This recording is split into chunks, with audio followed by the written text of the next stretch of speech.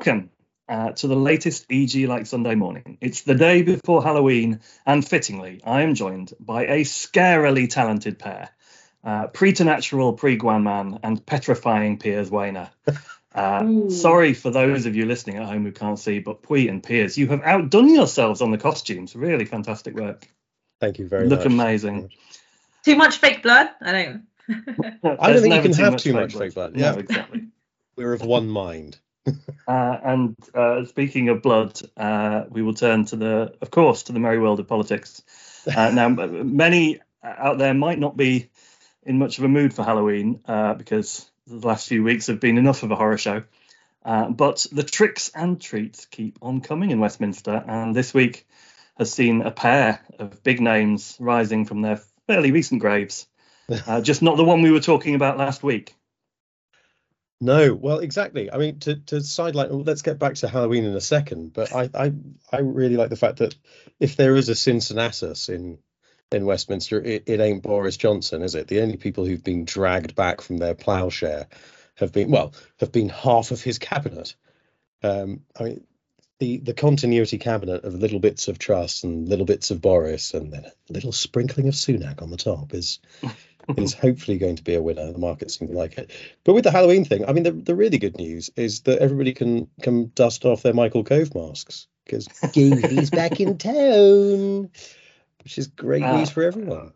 I don't know about you, but around our way, the little kids wearing Michael Gove masks, there's thousands of them. It's definitely the big choice. It's either Michael Gove or Harley Quinn. They're the only two we get. Between the two, isn't it? Yeah. I don't know which I'd choose. So taking the newest Prime Minister first at time of recording, what was you've got to have that caveat, haven't you? Yeah, just in case. At the moment. Just in case. What was real estate's reaction to Rishi Sunak's pretty serene passage, actually, to the big job this time? Well, exactly. I think pretty serene. It was largely positive. There are always the we'll have to wait and see, and the devil is in the detail comments. But as soon as you get away from the publishable quotes and you actually start getting to talk to people about what they really think and don't necessarily want you to print, it's actually much the same. It was still just, okay, this seems good. This is the one that we hoped would get it the first time around, and the market response has been the same pretty much. I mean, it was all, you didn't get any of the big jumps that you got around the mini budget because things had all been sort of factored in before. And I think that's where we are. We're now back to an assumption of stability and everything sort of being this, I'm going to reach for a musical term and hope that glissando is actually something that makes sense. I might have just made it up. I don't know. Well, yeah. As opposed to staccato. Is that what I'm getting at? Does that make sense? They're probably two completely different things. Anyway, the idea is instead of having the jagged jump cuts of whatever was going on with the Truss administration and then the U-turns away from it and the Jeremy Hunt correction, are we going to be calling it that? Future historians. The Sunak era so far has been one of sort of calm waters, despite the fact that actually what he's been doing has been pretty big. I mean, a wrecking ball has been taken to everything that Truss had proposed. And some of that, I mean, we'll get onto this in a minute, I'm sure, but some of that was actually stuff that people in the industry were like, oh, okay, that sounds like an interesting idea. I mean, some of it was stuff that the markets went, absolutely not, and had a meltdown over. But, it does seem that the correction, if you like, has taken things back to a pre-Truss epoch. The only thing we've got, like these sort of glitches in the Matrix, are a couple of members of her cabinet just sort of hanging around for no reason other than, they're a glitch in the Matrix or something more Halloween-y, a revenant. A revenant. It does seem like that a lot of the language is that kind of safe pair of hands and the wonderful phrase dullness dividend. Exactly. Yes, the dullness dividend is definitely a favourite. I mean, who knew? But then if you watch the interesting thing is the sort of safe pair of hands and the dullness thing and all of this, there's a temptation, I think, just after the roller coaster of Truss, which I'm sure will be coming to a theme park near us all soon. But they are replacing Nemesis at Alton Towers, aren't they? I believe. So. Brilliant. Trussasis. But there is a temptation to say, oh well, no, I mean it's continuity, it's security, it's safety, it's dull. But then you watch him in PMQs, and he's got the pizzazz. He's actually trying to bring the fight. I mean, that robotic performance of his of Sunak's first speech, which was extraordinary. I mean, it was almost as though they'd forgotten to put one of the batteries in or something. It was just bizarre. And then again, the later speech, the slightly longer one, not much better. But then in PMQs, he sort of came alive, and you started to get a sense that there are going to be some policies and there are going to be some interesting takes on things. So I think maybe the safe and dull assessment might be a little premature. But the devil is in the detail, and obviously we'll have to wait and see. He is, of course, our youngest prime minister for about over a century, isn't he? And so I don't think he's a century younger than the rest of them, but yeah. No, so among my contemporaries on Facebook, there were people despairing over being older than the prime minister for the first time, which is a landmark that I have reached this week.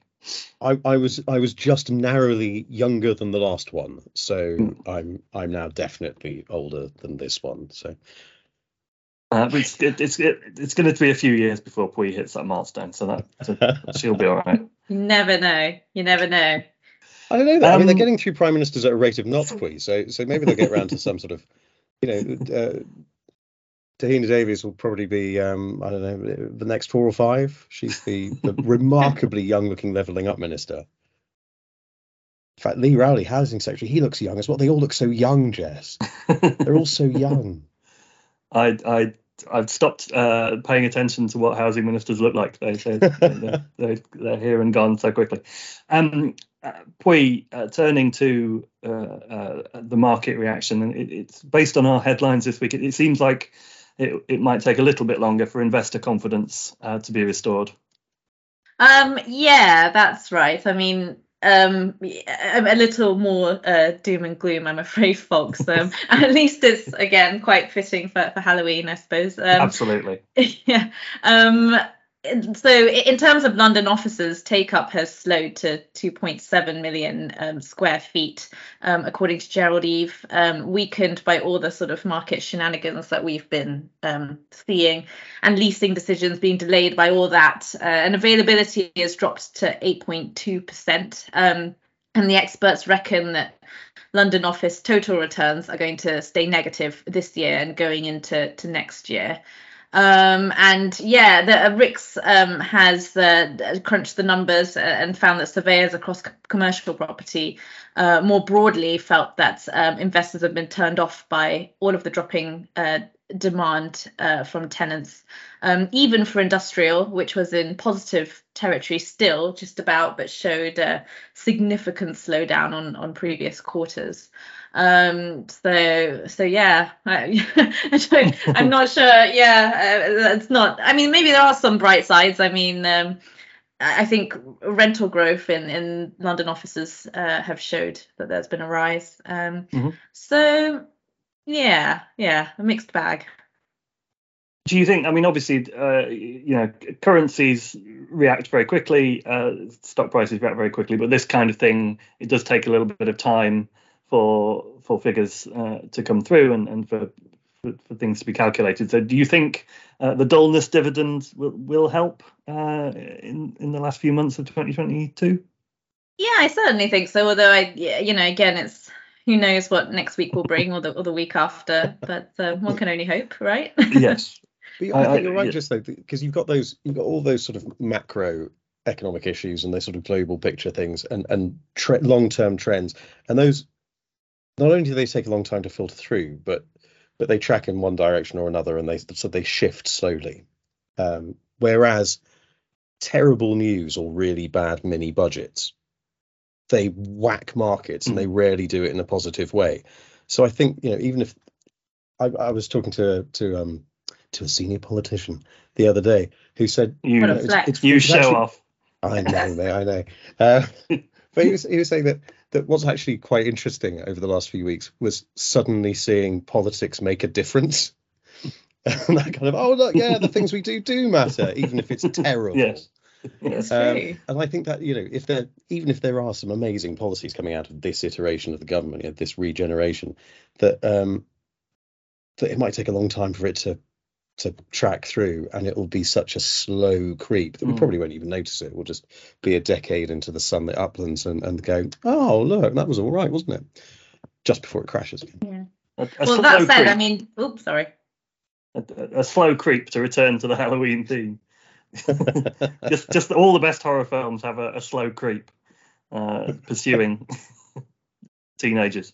Anyway, Pui, you have a more important point, I suspect. Oh no, well, it wasn't that. I mean, actually, it wouldn't really have fit with your the horror movie creeping theme that you were going with, which is just to say that I suppose the markets reacted quite positively, when Sunak was brought in and when the cabinet was announced, and there was a bit more certainty around Jeremy Hunt. So being Chancellor, that is, and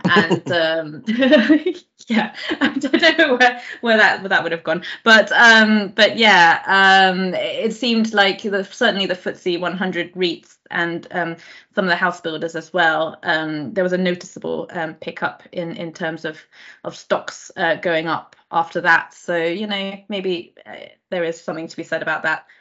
But it's sort of it's returning to the point that they were before the nosedive. Yeah. I mean, it's like it's lifting it back up to the level. It's those sort of long-term actual positives as opposed to correcting a short-term negative. I think that's the thing that's harder to predict. But I know what the people that you guys are talking to. What do they make of Gove's return? Are they fairly happy? The ones I've spoken to, I've got a really weird mix of responses, which is quite nice. Well, I feel like yours is probably going to be a more intriguing bag than mine by the sounds of that teaser. No, I mean, it's just that there's the thing. There's something about Gove, not something about the night. That was somebody else, but there is something about him that even though he's got this sort of a weird bundle of reputations. Some people just hate him because of the whole Brexit thing. Some people hate him because of this idea of him being a traitor. Some people hate him for whatever other reasons. And then you get a whole other load of people who will say, but delivery, he's really good at detail. He engages with Whitehall. He's got a real interest in whatever brief he's got. I was talking to somebody who's saying that he's the first Secretary of State that they can remember in like recent years who actually seemed to care about what the department did. Not care about it because they're doing a job and blah blah blah, but actually had a sort of a passion for it, which is quite interesting. But the thing that I find fascinating is the people who find him unnerving or irritating or think that he's going to do bad things to the industry are not different from the ones who also think that he's all about delivery and that he's he's a good person to have in the job because of it. You've got people who are genuinely saying, I wouldn't trust him as far as I could throw him. I think he's going to do terrible things, but I'm glad he's in the post because at least something will happen and we'll have clarity and that he cares. And it's just, I can't think of any other politician who gets that kind of split response from the same people. Many who are divisive, but few who are divisive of individuals right down the middle. There's Something About Gove by Piers Weiner coming to bookstores early 2023. Is that right, Piers? Oh yes, yeah. What do you think? What do you think his return to the Levelling Up post is going to mean for that agenda? I mean, Sam's set out a pretty strident request this week for him to actually deliver on Levelling Up. But what do you think he will do? And I thought it was interesting specifically to focus on delivering on devolution, strengthening those regional authorities, and I think that's a clear focus of it, isn't it? That if you want the mechanisms to work, then you have a number of choices. You either strengthen the whole way that mechanism works, and you be a bit more local, a bit more sort of regionally focused, and give power to those places, or you just chuck money at it and hope. And we're definitely not in a position where chucking money at it and hoping will work. So it's got to be the other thing. But yeah, I think that having him back in, I mean, one, it's a continuity play. So the whole thing of Sunak saying we were elected on a 2019 mandate. He said this a number of times already, that he keeps referencing the 2019 manifesto, the 2019 mandate. There's that continuity play. So that's very much going back to levelling up being important. I mean, Liz Truss obviously said that she was interested in levelling up with conservative characteristics, which meant investment zones. Now it looks like investment zones aren't that important. I think there still seems to be the desire to have a look at them and see if they can do something, but not in the way, not in the ambition of an investment zone in everybody's back garden, or 1,000 investment zones will bloom.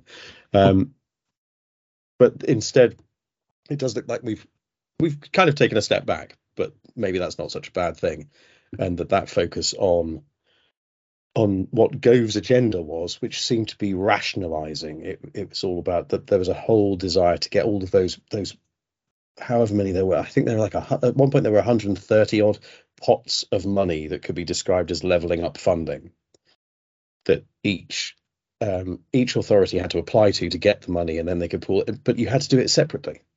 Whereas his big thing was that he wanted it all to be kind of pulled into one. So I think we'll see some movement on that. It's interesting that he's already had long chats in Number 10. It was a 2-hour conversation before he said yes to the job. So who knows what he was asking for there and whether he got it.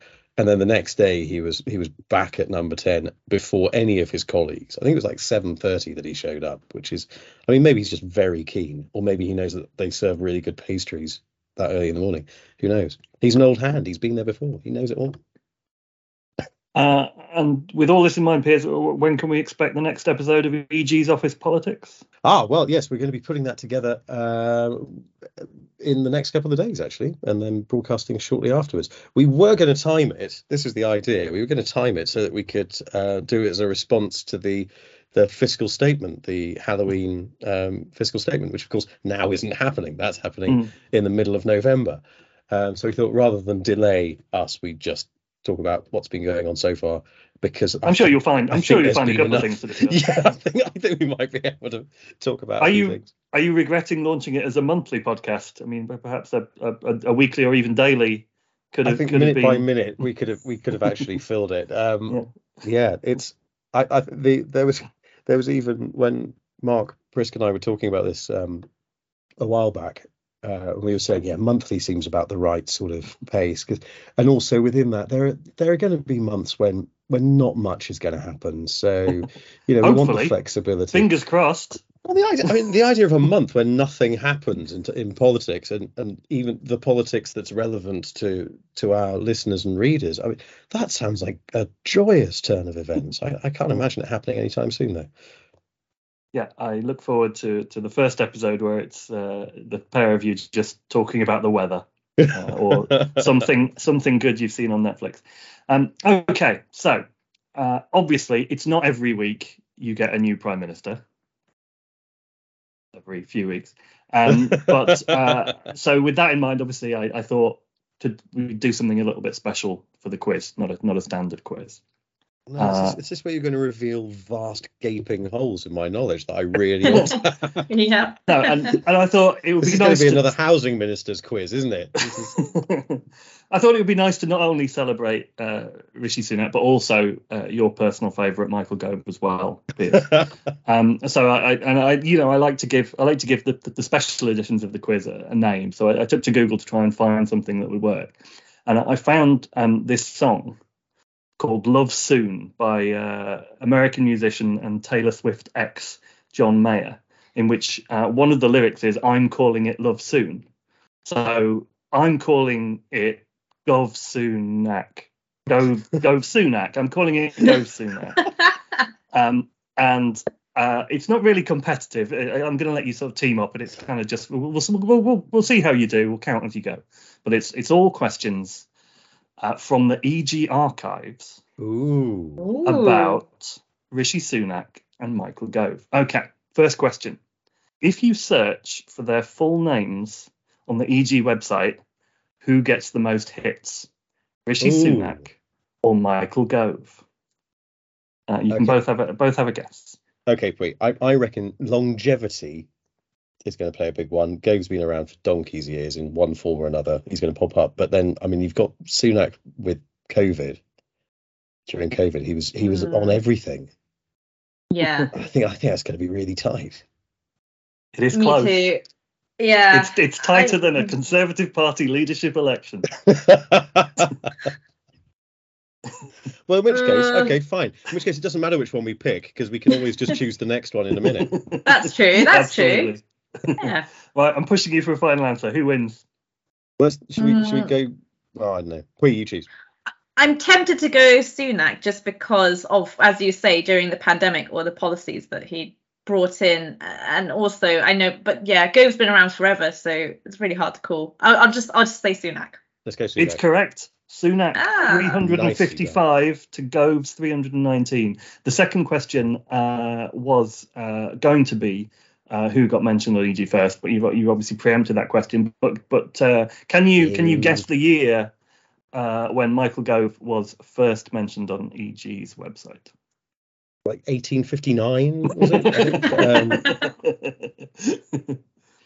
it? Slightly more recently. Pui, do you want to have a go? Can you improve on 1859? I'll take a complete punt. 2010? Is that going to be too recent? Not bad. It's actually 2006. Oh, good. What post was Michael Gove serving in when he was first quoted in EG by an unknown reporter, name sadly lost to time, in January 2006? What post was he in? That was quite possibly me. Was he Shadow Environment back then? Was that? I might have got that completely wrong. No, it could be.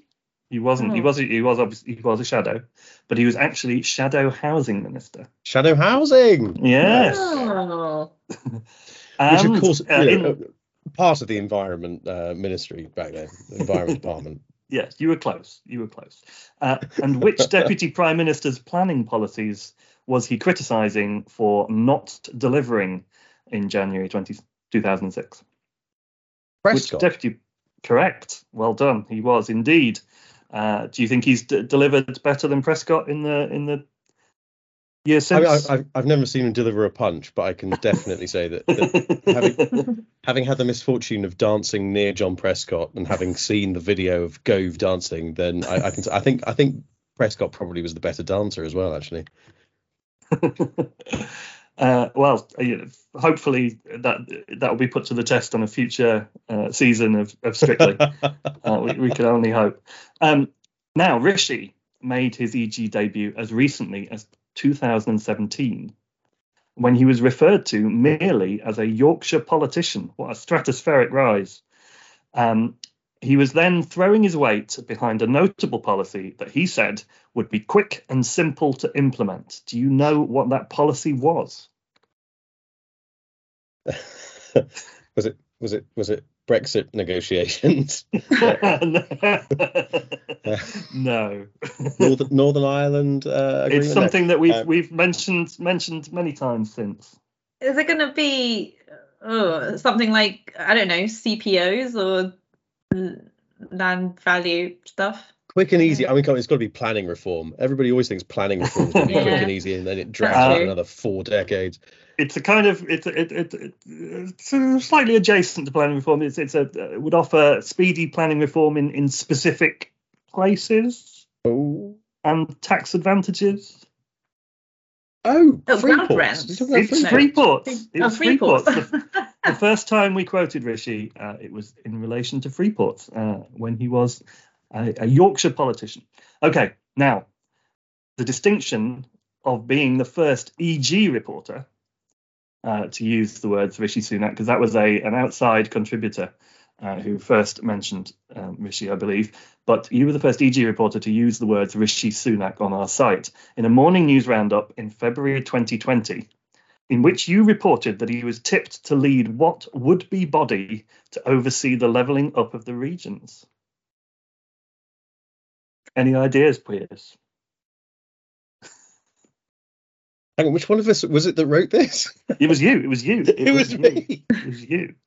In one ear, out the other. Okay, it was a super ministry. Well, of course. Yes, I mean, didn't that go well? Well, less than a week later, the baton was passed to Puig to round up the industry reaction to a reshuffle that installed Sunak as Chancellor. Your introduction, Puig, acknowledged that Sajid Javid's resignation as Chancellor had stunned many in the property industry. But can you remember roughly what it stated that some believed Sunak could do as his replacement? Was it foster investment or? Oh, very good. It was actually shine as a champion for investment into the UK. So how do you think that's gone? Ooh, well, how do you think those predictions he's shinier, isn't he? He's shinier than some others. Yeah. Okay, right. There are no prizes for guessing which of Sunak and Gove has featured most on EG's diary page. Gove takes that on a 10-3. But Piers, what song did you rewrite in honour of Grandmaster Gove in September last year? Did I really do that? I have no idea, Jess. I have no idea, but I hope you're going to sing it. No. So it is from the musical Hamilton. if that rings any bells, Piers. Oh dear. Yeah. Yes. I can't remember what it was. Oh, was it in the room where it happens? It was Wait for It. Wait for it. Better. Oh yes. There we go. And back in June, I think all this quiz has revealed is just how shocking my memory is. This is age. Well, yeah, you're coming into focus again, Piers, because back in June, when Boris was on the edge, you went down to the bookies for us to check the odds on the next Prime Minister.